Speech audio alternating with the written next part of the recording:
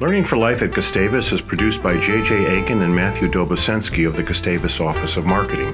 Will Clark, Senior Communications Studies major and videographer at Gustavus, who also provides technical expertise to the podcast, and me, your host, Greg Castor. The views expressed in this podcast are not necessarily those of Gustavus Adolphus College. I think we are living through an extremely challenging time, observed my colleague Michelle Rosinko of the Theater and Dance Department to the campus newspaper in December 2019. As artists, I believe it is our responsibility not only to hold up a mirror to the world we are experiencing, it is also our responsibility to paint, to compose, to choreograph works of arts that present or provide a representation of the world as it can be, the world we aspire to live in. Michelle's observation resonates even more now than it did almost a year ago, and did, along with her research in positive psychology and resilience, which the current pandemic is sorely testing, make me especially eager to speak with her at this moment of crisis for global public health, U.S. democracy, and the arts themselves. Michelle joined the Gustavus faculty in 1988 and quickly made her mark as not only a talented professor and choreographer, but also a highly regarded and effective campus leader, including for many years as chair of her department. A graduate of St. Olaf College, Michelle earned her MFA from Arizona State University. In addition to teaching and commenting about dance, she choreographs it with students and professional dancers, including herself, and dances to others' choreography. She founded and directs the two student dance ensembles at Gustavus, the Matching Tights Dance Company and Apprentice Dance Company, and she has traveled and taught in Sweden, Ireland, Israel, and China. Among her honors and awards, she has held the college's Edgar F. and Ethel Johnson Chair in Fine Arts and received funding from the Minnesota Dance Alliance. As you will hear, she exudes learning for life, and it's my great pleasure to have her on the podcast. So welcome, Michelle. Hello, Greg. So happy to be here. Thanks. We go way back, right? Yeah.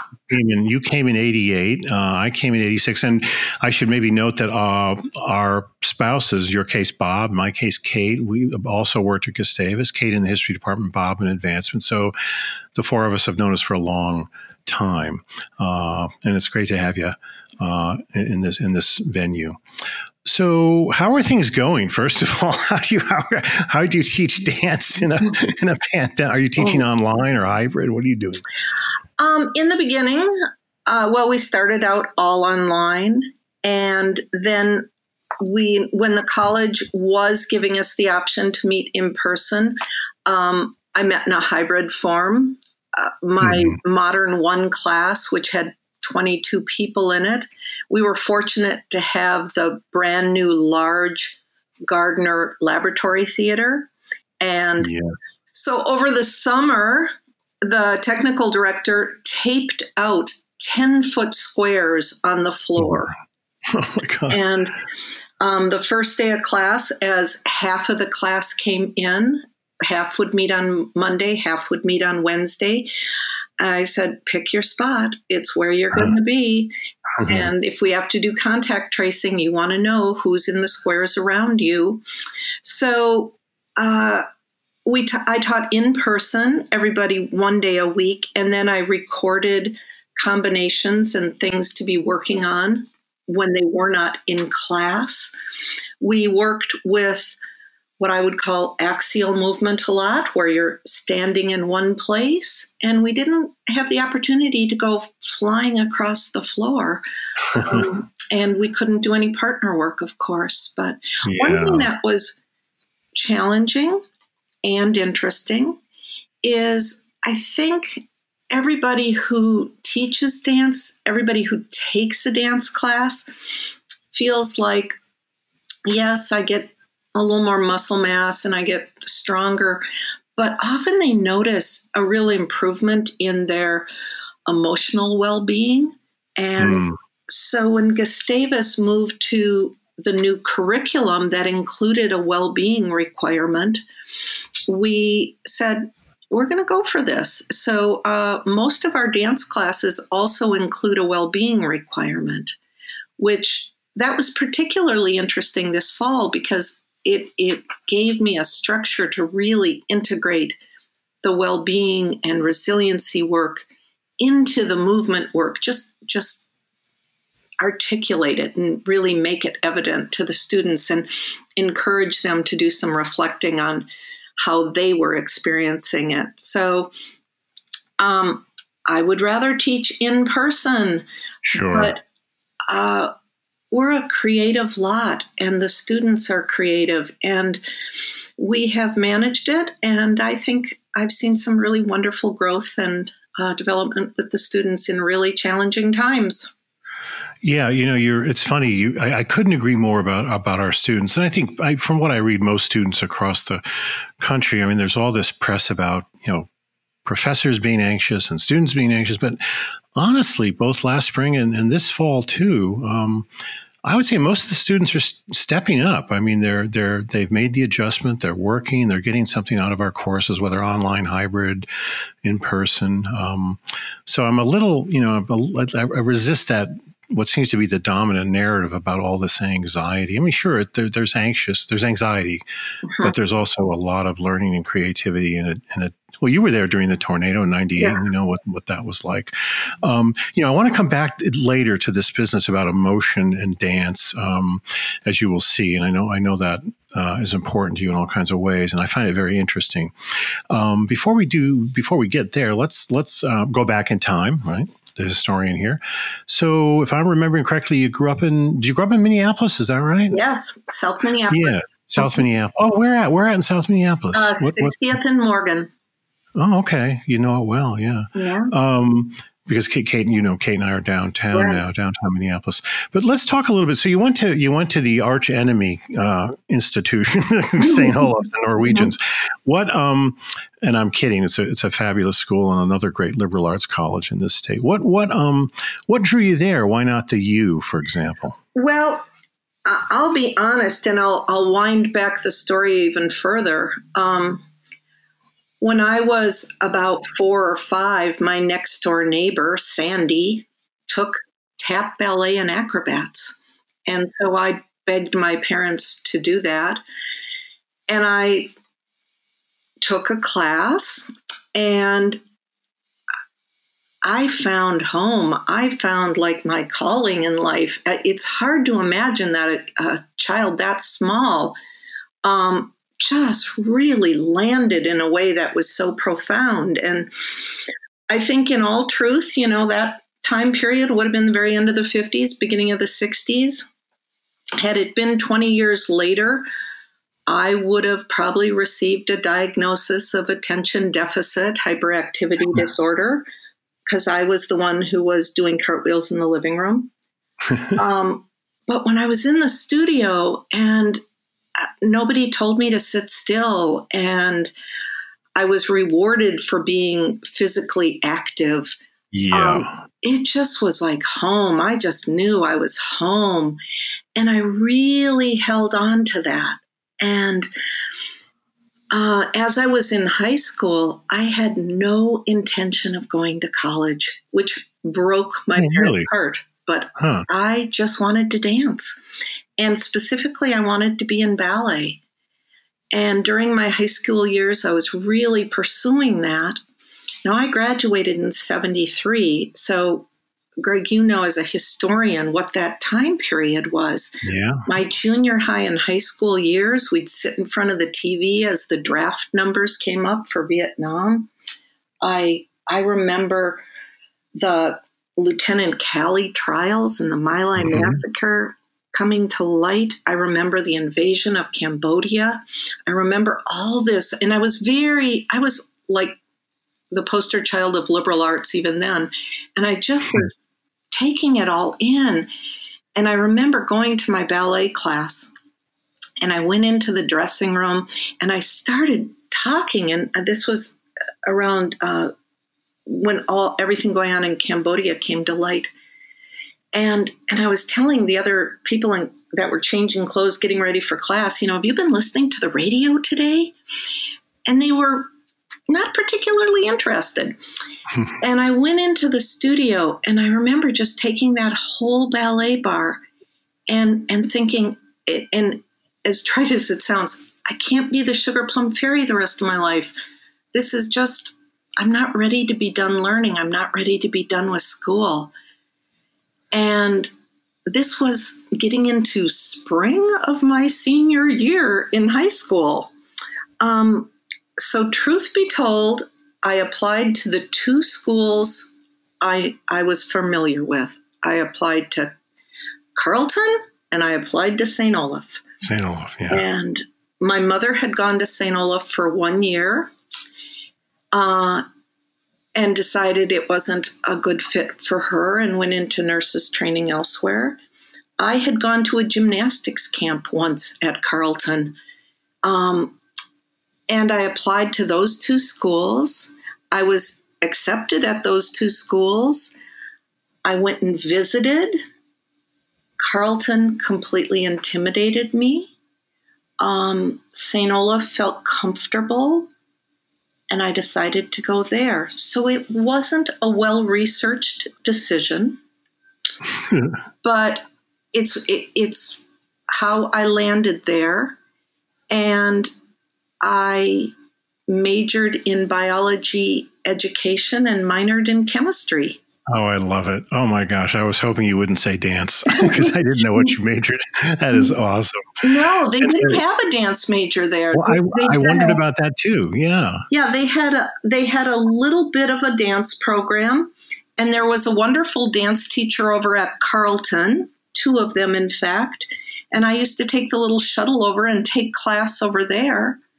But then I'd come back and I was a science major, danced on the side, and I graduated from St. Olaf, and I applied for just a handful of high school science jobs, and I was, again, offered pretty much what I applied for. In most cases, I would have been the first female science teacher at that school. Sure. I took the job at Apple Valley High School, where there was a female chemistry teacher already. So I had a colleague, and I taught high school science for 4 years before I went back to dance. I don't think I knew that. That's amazing. I don't think I knew that. And then did you go from there to Arizona State? Yes. And I discovered a number of things teaching at Apple Valley High School. I discovered I really love teaching. There was no question. I started thinking I would rather teach at the college level. And I noticed, while I had a world of appreciation for science, if I was doing, let's say, reading for pleasure, I was reading about dance. I knew that my heart was still there. And actually, my third year teaching, I made the decision to go back to graduate school, but it took another year to line those ducks up and put everything in place. And then I packed my life into my little Honda Accord and drove from Minnesota to Arizona and did my MFA in dance. What was it? Was Arizona State known for a particularly fine dance program? What drew you there? Yes, they had a very good dance program. And a couple of parts to that. Again, I kind of narrowed down my choices. I know some people apply places widely. I did my research. I narrowed it down to Arizona State or Ohio State. And of course, this was when people didn't easily use the internet. So you had to fly out and audition and interview. And that was what about my budget held, 2 schools. And Ohio State had a great program, but they were absolutely adamant that there was no financial aid for first-year graduate students. And then I went to Arizona, and they had a wonderful program. And I remember, just because I was kind of swept away of the desert in the winter, thinking, wow, all things being equal, Columbus, Ohio, Tempe, Arizona. And then I got a Regents Fellowship, which paid my tuition all 3 years. Oh, yeah, that helps. Yeah. That's exactly why I went to Boston University. I got a fellowship. And I thought, okay, done. I'm there. Yeah. So I was happy it worked out in terms of the weather, and it was a wonderful fit for me. It was an absolutely wonderful fit. I thrived at Arizona. One of the things I love about speaking with my colleagues and alums too, I love these origins, these sort of career, academic, career, whatever you want to call origin stories, because so often there are these twists and turns, right? There isn't a straight line. For example, when I was interviewing our chaplain, Siri, for this podcast, she was a chemistry major. Yeah.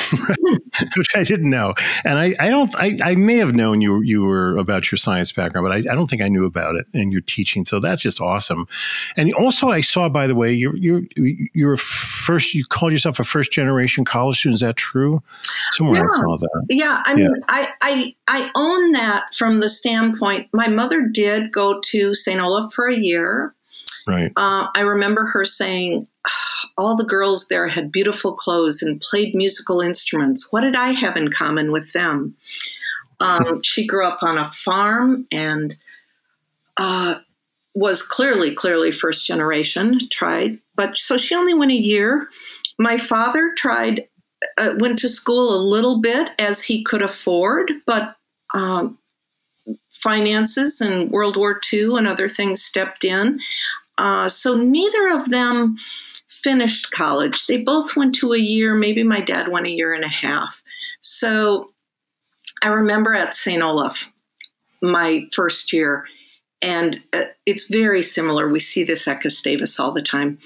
And people would start talking, and you would start to hear the lineage conversations. The ones, right. Oh, my parents went to St. Olaf, my grandparents, my great-grandparents. Right. Or the conversations were like, well, my grandfather was a judge, or my grandfather was provost at this school.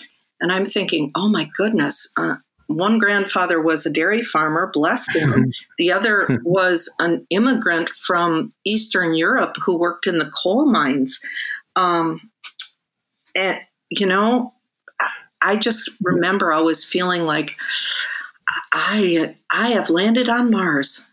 There are lessons about class. I mean, I have a similar background. As you know, my dad grew up his parents came from Greece, grew up in Chicago, became a hairdresser. His dad had been a barber, didn't go to college. My mother went to she grew up on a farm. And then went to a 2-year teacher college, tried teaching for time, I think even in a one-room schoolhouse, and hated it. And that was it. So I think in my immediate family, at least, I was the first one to go as far as 4 years, and certainly to go on for the advanced degrees, your case too. So I can relate to what you're saying. And I remember I didn't feel that so much at Northern Illinois University because there were so many people like me at that public institution outside of Chicago, but I definitely felt it when I got to Boston and Boston University. Wow.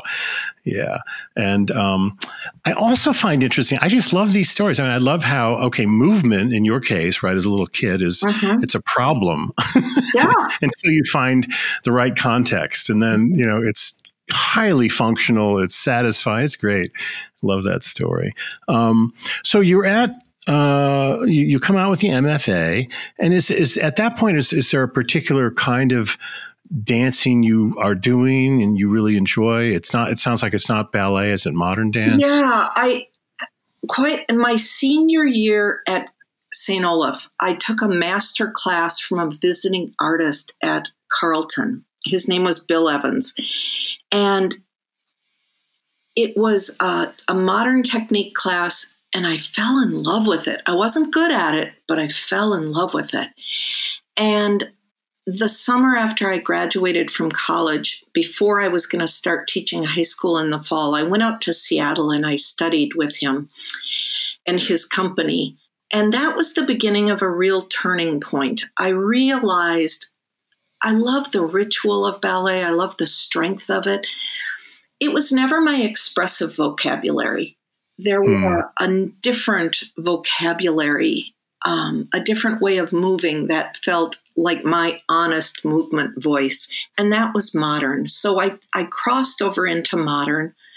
And at the time I got out of graduate school, 1984, the market was still difficult for MFAs, but there were jobs if you were willing to go where they were.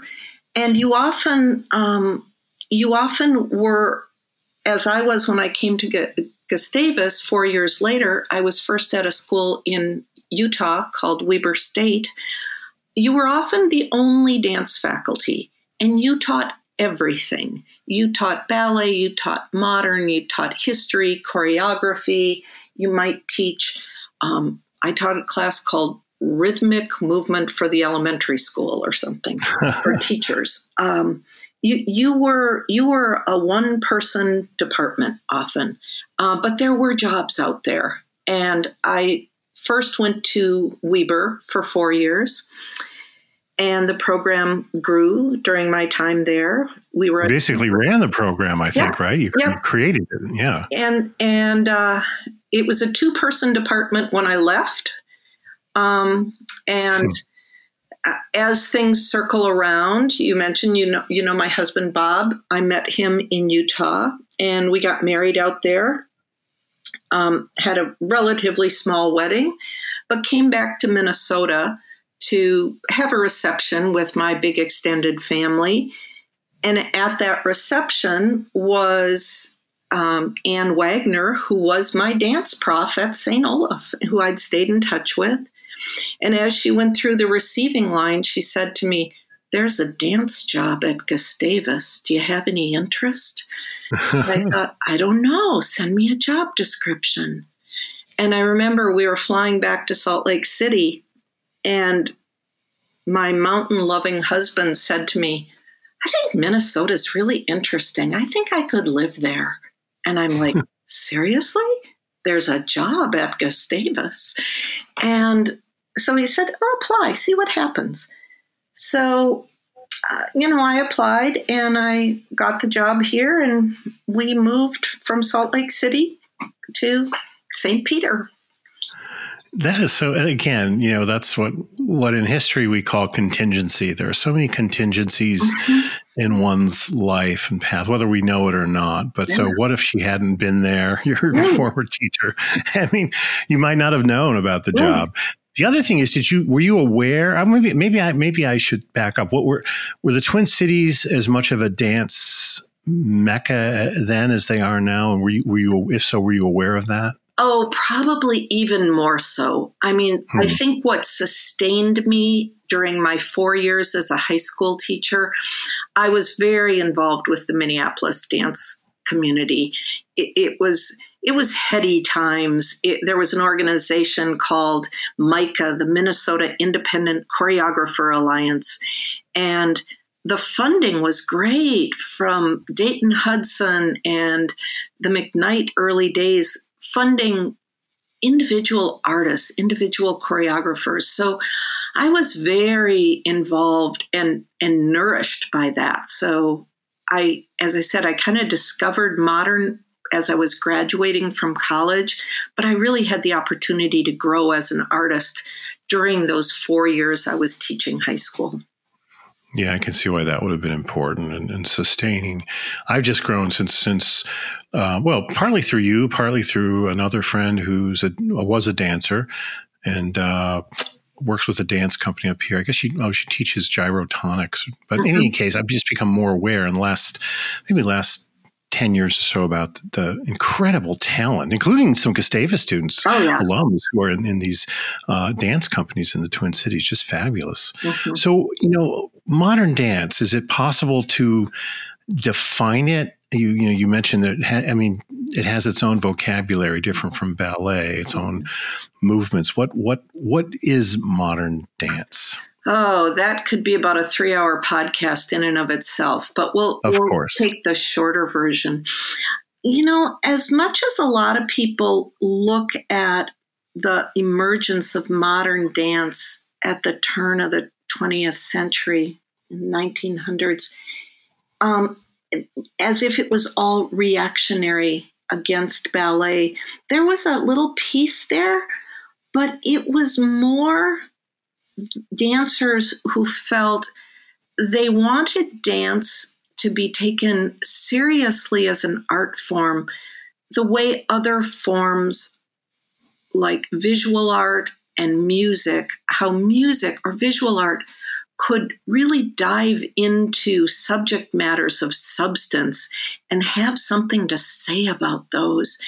Ballet has gone through its ups and downs. I actually love teaching ballet history.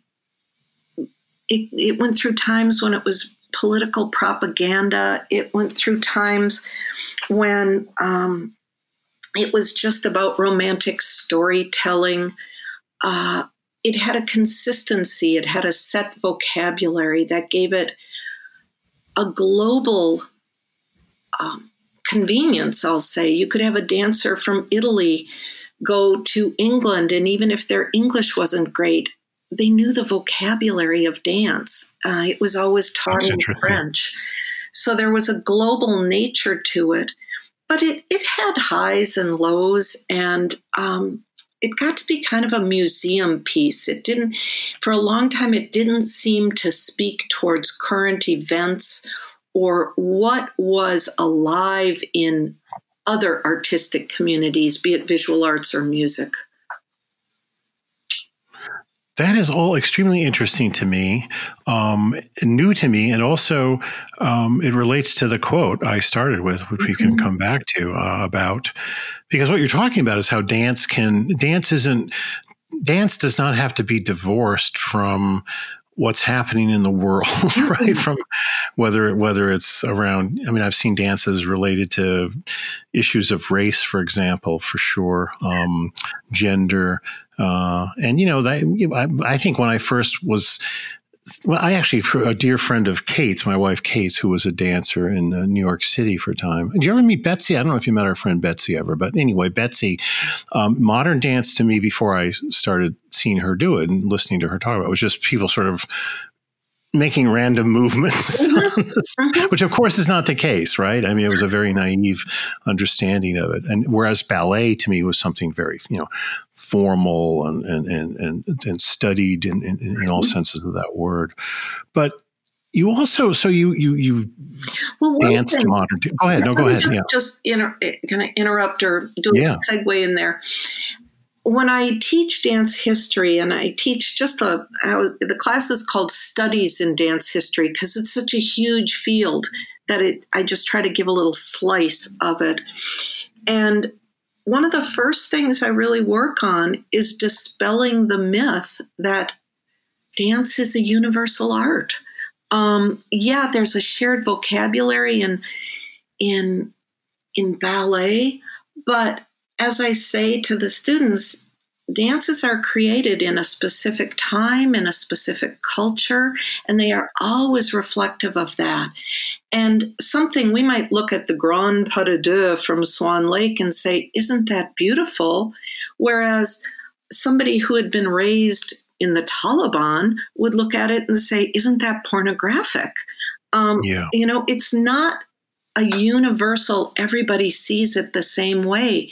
Dance really grows out of the time and the culture it exists in. And so it's very interesting and hard to see when you're in the middle of it. It's easier to look back and see what was going on there. But when you're right in the middle of it, it's a little hard to see. Yeah, well, you just made my day because what you're talking about is dear to any historian's heart, and that's historical context. Absolutely. It's the same. I mean, if you think of dance as a text, it's like any text. We have to understand it in its historical context, even if it seems to speak to timeless, no, it's grounded in a particular moment in time, particular culture, place, et cetera. Yeah. That makes a great deal of sense to me. So, were you choreographing? You were already choreographing at Weber State, right? Mm-hmm. I assume. Yeah, I was choreographing at St. Olaf as an undergrad. I would get an idea. This is still true today. It's like I get something kind of stuck in my craw, and to understand it, I need to make a dance about it. And I started that as an undergraduate with very little training. And then in graduate school, I really dug down deep there. I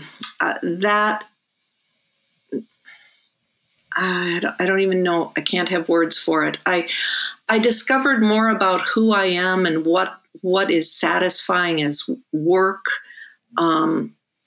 during those years, there is something absolutely lovely about performing and getting that immediate feedback.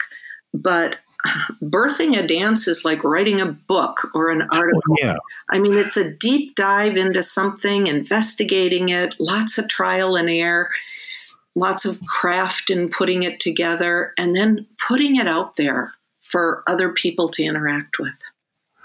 Yeah, I have in my list of questions for you akin to writing, ?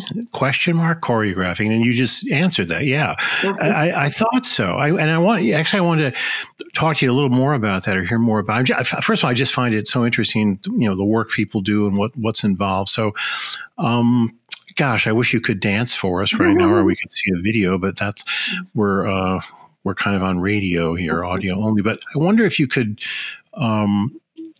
just say more about the process you go through. So you start with an idea, and then you need to turn it into a dance. And maybe even if you could speak about a particular dance you've choreographed. I mean, what kind of idea? What's the process?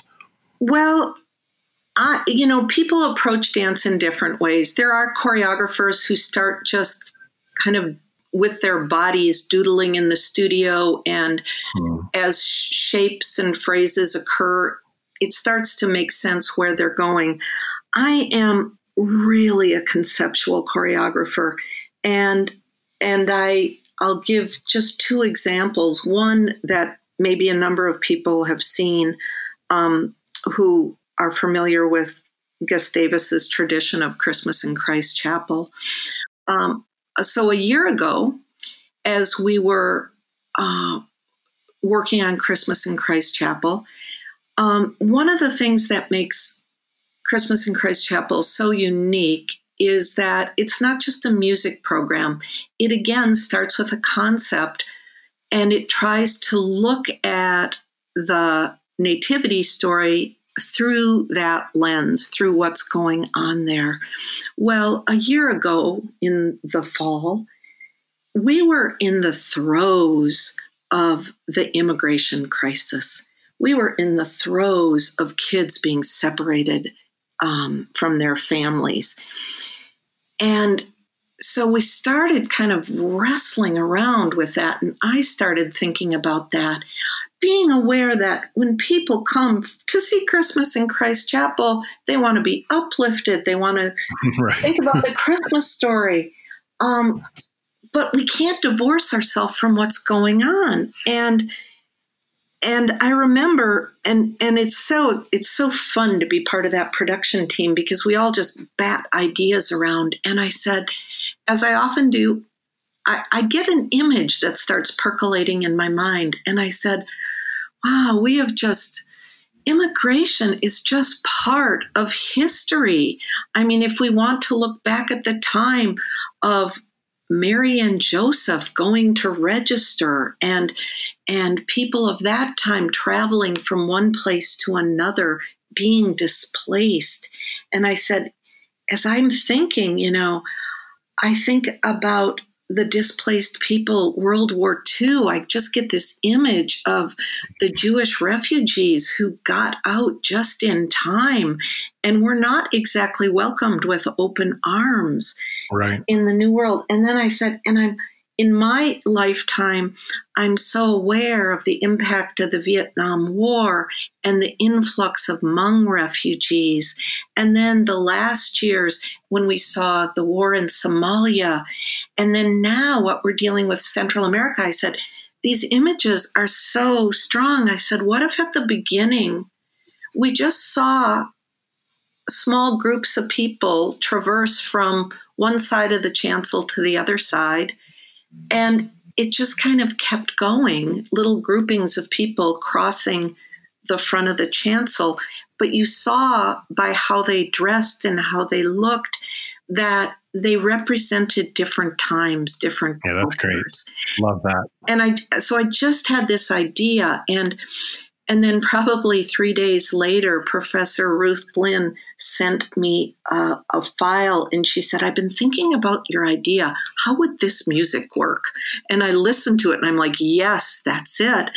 And then I have to tell one more story about that because it was so amazing. So I always recruit student collaborators, and two of the students I recruited, one was a young man who was Hmong, and one was a young woman who was an immigrant from Africa. So I said, I need you to be my truth tellers. Here's what I want to explore, but I don't want to, I don't want to make it showy or cheap. I don't want to appropriate cultures. I don't know how to go forward on this idea without your help. And we recruited the other dancers, and Nathan, the young man, one day we were in the studio working, and he grabbed all these yoga belts and he tied them into knots, and then he tied the 5 dancers together and they started moving. And I'm like, what are you doing? And he said, well, this is the story my grandparents told me, that when they left Vietnam, they tied the kids to them because they had to quietly go through the jungle, and they didn't want to lose someone, but they didn't want to be found. And I mean, wow. I just got shivers. And that became part of one of the most amazing little moments, that piece of his history, his story, ended up in just that crossing, 5 people lashed together, moving from one side of the chancel to the other side. So it starts with an idea, and then sometimes I get some visual image to hold on to. And I was just going to say, it's the idea of collaborators. Yeah. What now? I don't know how you work as a choreographer in this regard but do choreographers, so do you write this down? I mean, how do you, I've always wondered when I'm watching a dance, like how in the hell do the dancers remember all of these moves? And I mean, is it like a script that's sort of memorized or? No, well, 2 parts to that. It is body to body motor memory. There are people who are magnificent at remembering movement sequences. I was when I was younger. Now I am 100% dependent on videotape. So when I'm working on something, when we get something I like, at this point, I literally just whip out my cell phone and record it so that I can look at it and make sure we don't lose it. And now it's a practice. I think about how my rehearsal practice has changed. Now when I'm working on a dance, one of the first things I do is I set up a Google Drive, and then ideas, images, pictures, lists of words, and then eventually little clips of tapes all get stored in that file for memory and for refinement. Yeah, that's cool too. I hadn't thought about the impact of let's see, the impact of the iPhone. No, that makes sense to me. Thank you. I've always wondered, because it's amazing to watch. It's so complicated, and yet it's not just, it's not stream of consciousness dancing, right? It doesn't seem to be, at least choreography is, there are certain things you have to do, you follow, I guess, right? Is that right? Or is there a lot of improv? It depends on the choreographer. There's choreographers who have a lot of improv moments within performances. I use a lot of improvisation to generate movement, but my final product is set. And so what to wind it back, sometimes there's a bypass of the verbal, and you're playing with some movement, and whether it's me and I might say something like, I feel like you have to burst out and run right there, or where does it feel like it needs to go? Does it need to go down to the ground? Do you need to come together? I mean, where do you feel like intuitively, where does it feel like it needs to go? And sometimes things will literally feel right or feel wrong. And in the moment, I can't tell you why that is. but it's kind of like going back and doing revisions on a paper or something. Sometimes the logic of it, sometimes something is so obvious down the road, but in the moment, I have learned to trust when something feels right and analyze later if it's a good choice. Yeah, you're literally anticipating what was going to be my next question, which is, and maybe this is also a 3-hour podcast, but so, I mean, there are dance critics, and you've written commentary. I don't know if it's dance criticism, but what makes for a successful dance in your mind? I mean, and stipulating there probably isn't one. There's not one kind of successful dance, but what are the ingredients of a dance that is successful? I mean, is it that it's moved the audience to think, or I would say there's a lot of things that can be. Sometimes that sheer quirky joy of creativity, like, when you see something, you go, I wish I would have thought of that. I mean, sometimes it's just like somebody thought of something and it's just wonderful, spark and creative and new. Sometimes it is intellectually puzzling and it can be just satisfying on an intellectual level. And other times, and this is where my old biology teacher comes back into the play. I love understanding of mirror neurons. And how, for example, this is kind of a violent example, but if somebody was to punch you in the stomach and you feel the pain, certain parts of your brain would light up. Right. You're watching a movie and you see somebody get punched in the stomach, you probably even contract in your stomach, and those parts of your brain light up just as if you had gotten punched. That's how mirror neurons work. And sometimes when you're watching a dance, and like a dancer can go flying in a leap, those mirror neurons in the audience, they light up and they go flying in that leap too. And there can be something just kinesthetically, like you're just watching and you think, oh my gosh, that just would feel good to do. And then the fourth place, I'll relate it right back to story. Do you know how somebody can tell a very, very specific story? But Yes. it ends up having a much more universal impact. Somebody can tell the story of losing a beloved friend. And you might think, I've never lost a friend in that way, but I have felt loss. And that story captured loss and it made me feel it. I think dances can be like that too. There can be something really specific in it, but somehow it communicates something more universal. Go ahead. I was going to tell you a quick story, if I could, of a dance I created years ago, and I've told this story before. We're an educational institution. We like to give everybody opportunities who's in the dance company. And we were kind of figuring out casting, and there were 4 really lovely dancers, very different from each other, who weren't used. And I thought, no, they have to be in something. I'll make a dance for them. So this was pre 9/11, and I was going to a conference, and my parents still lived in South Minneapolis, and sometimes I'd leave my car there, and my dad would drive me to the airport, and he could, back in that day, they could come all the way to the gate with you. And My dad, who was an old Air Force pilot, said, wow, that plane's taken off like a homesick angel. And I thought, that is the most interesting phrase. Where does that come from?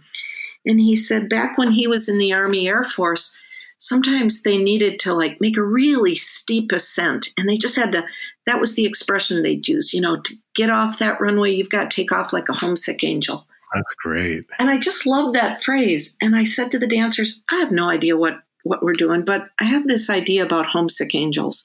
And the first section is going to be low to the ground. The next section is going to be kind of mid-level. And the third section, we're going to be flying. Mm-hmm.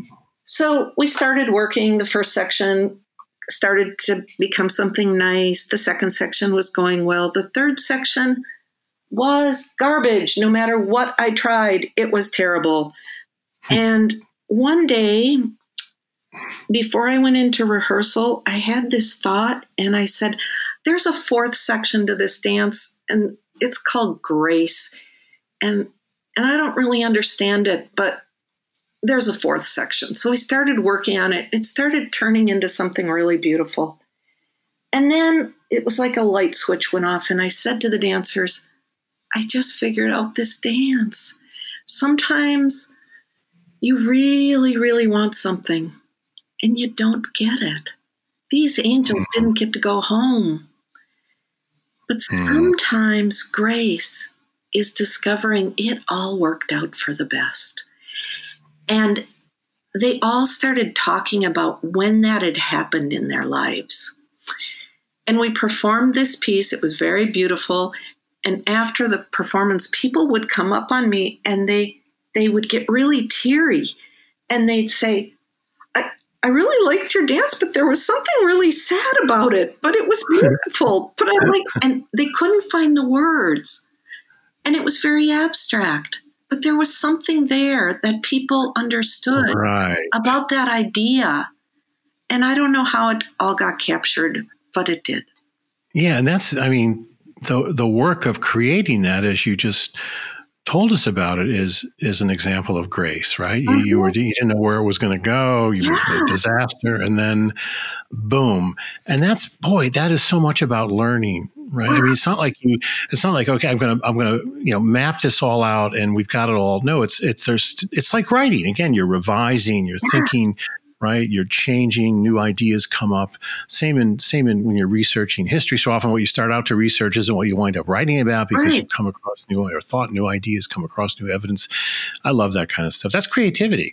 The other thing I want to talk about, which I know relates to dance, at least I think it relates to dance, is the whole business of your work on positive psychology and resilience, which I think that's more recent. Is that accurate? Like the last 5 years or so? Yeah, probably the last 6 going on now. Okay. And again, I'll give you a little short overview of this. As you know, in 2013, I was diagnosed with invasive lobular breast cancer.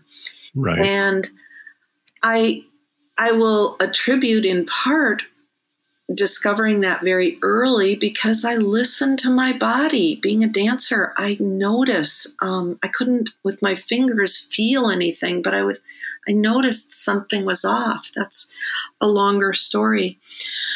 But a friend of mine had suggested, she said, if you get the chance, go out to Kripalu Yoga and Wellness Center in the Berkshire Mountains and take this class called Radiance, Building an Amazing Life After Cancer.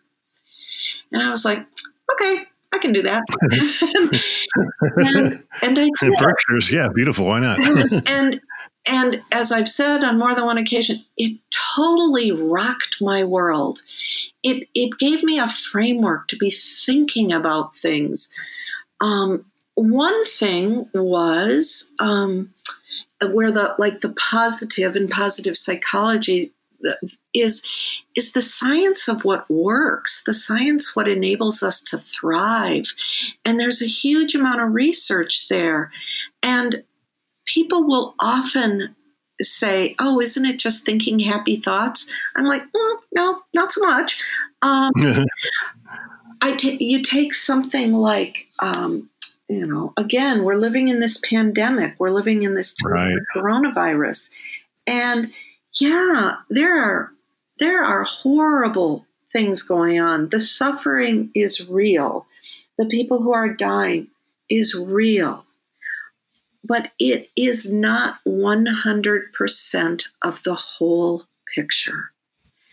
In that whole picture, there are also those amazingly creative students who are figuring out how to do it.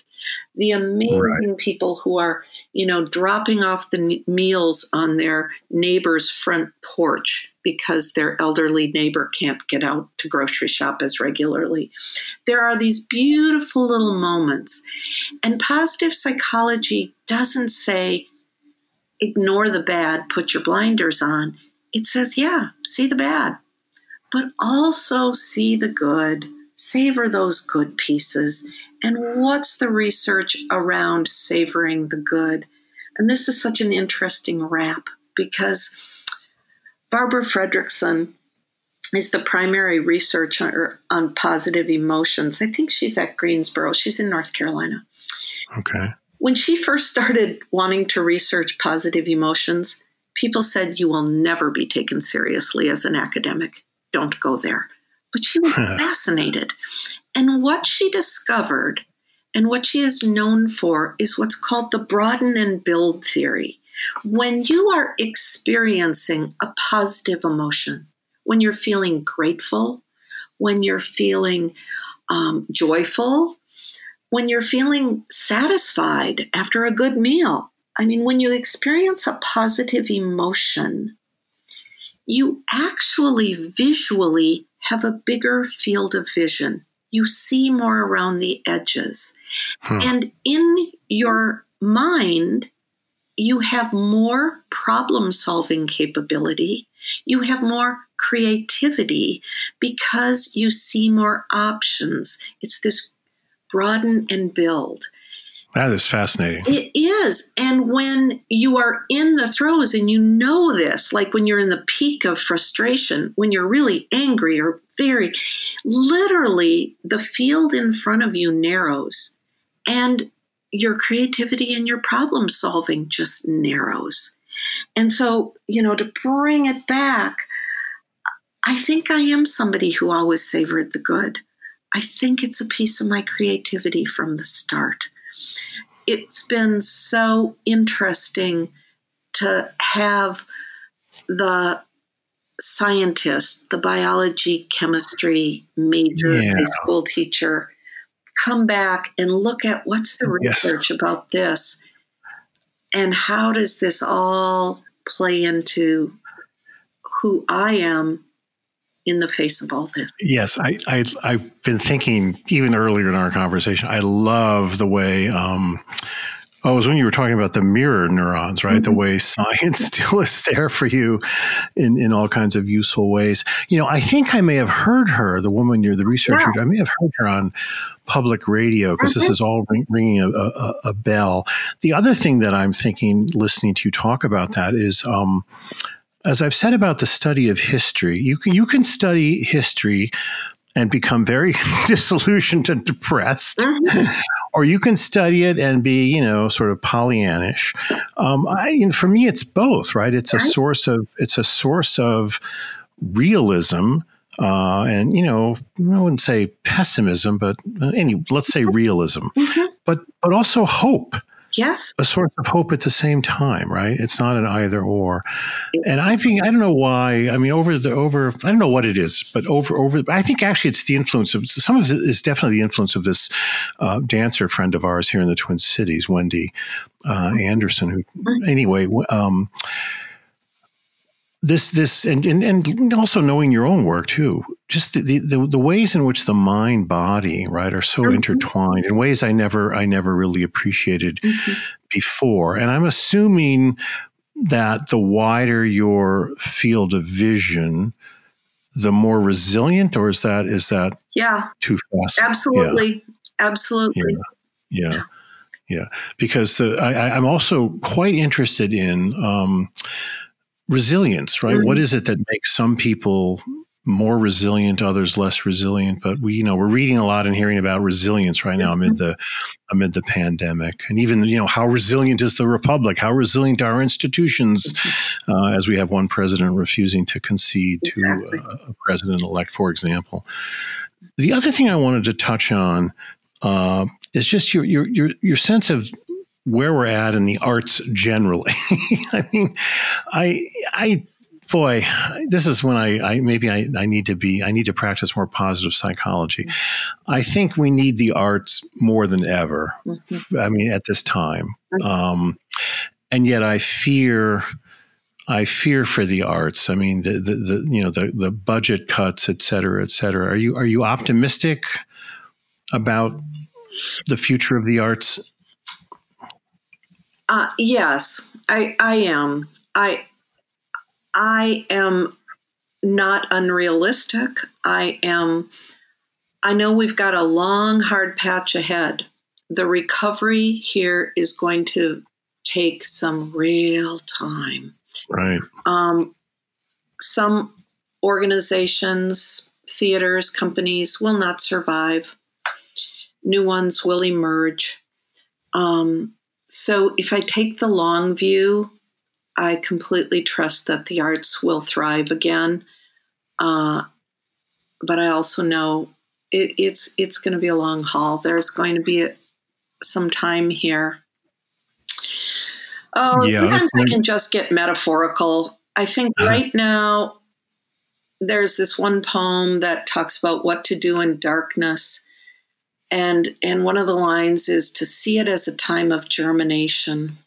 And I think we're at a time where all we can do is grow roots and grow those little, runners that come out from the roots and connect to another root system. So we just get this really strong root system. And then when the time is right, things will flourish, things will bloom again.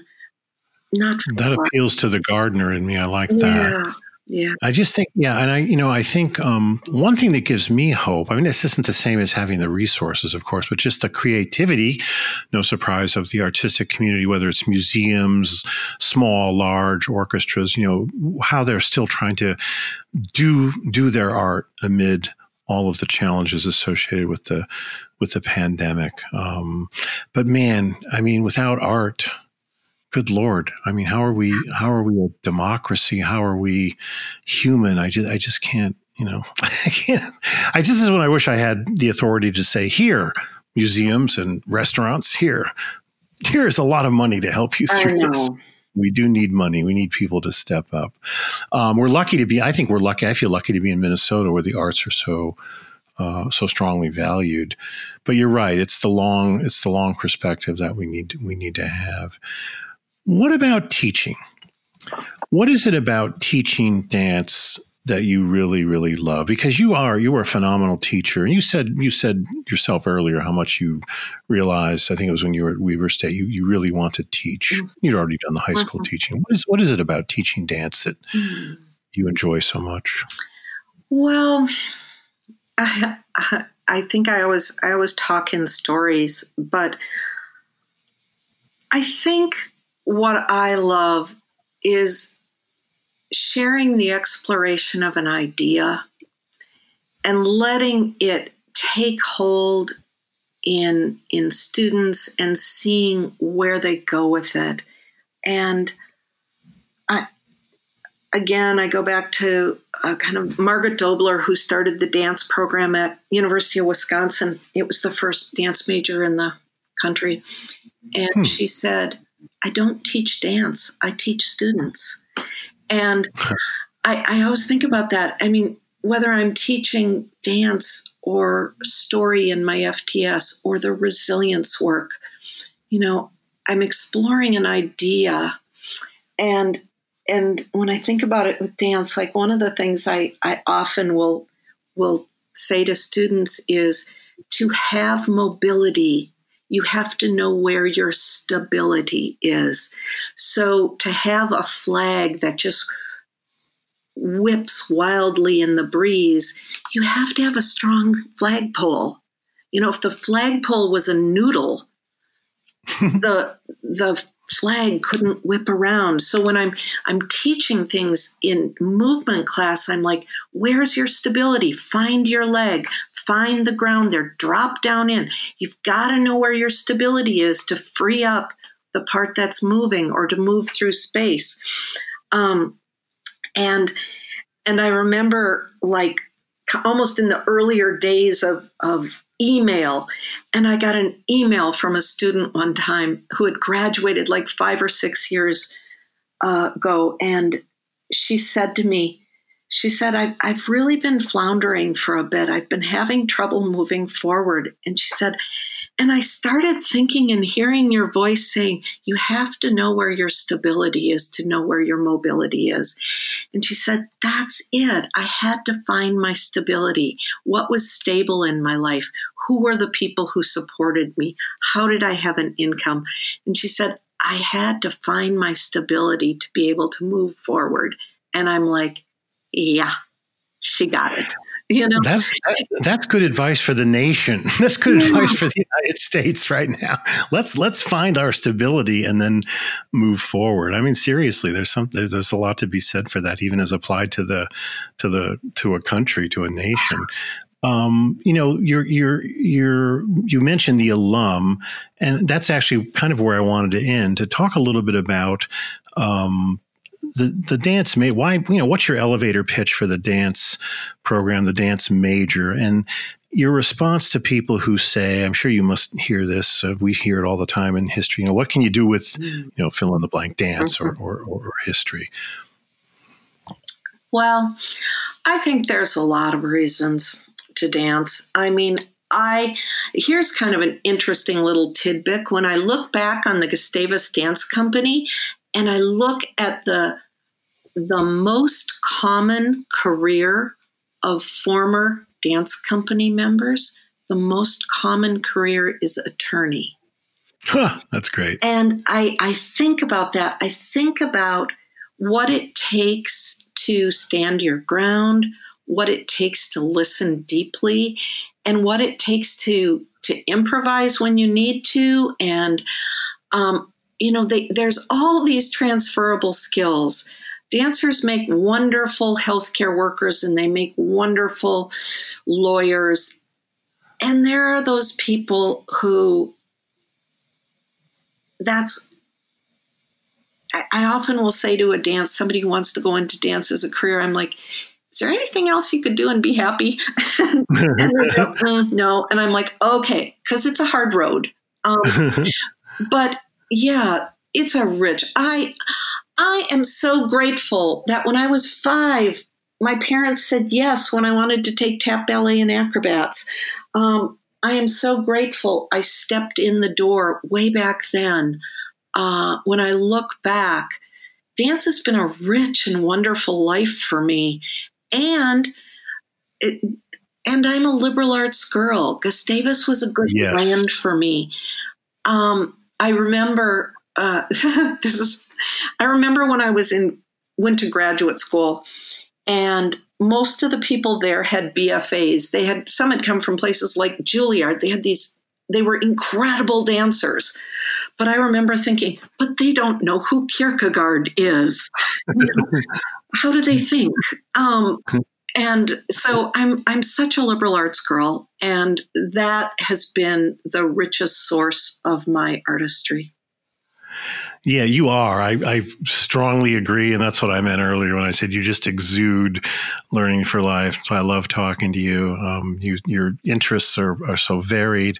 And you think deeply about issues. You're curious. You know, it's all good. That's what the liberal arts are all about. So listeners, especially prospective students, come to Gustavus, where you can dance your heart out and learn a great deal at the same time. Michelle, been great. Stay well. Keep moving, I guess we could say.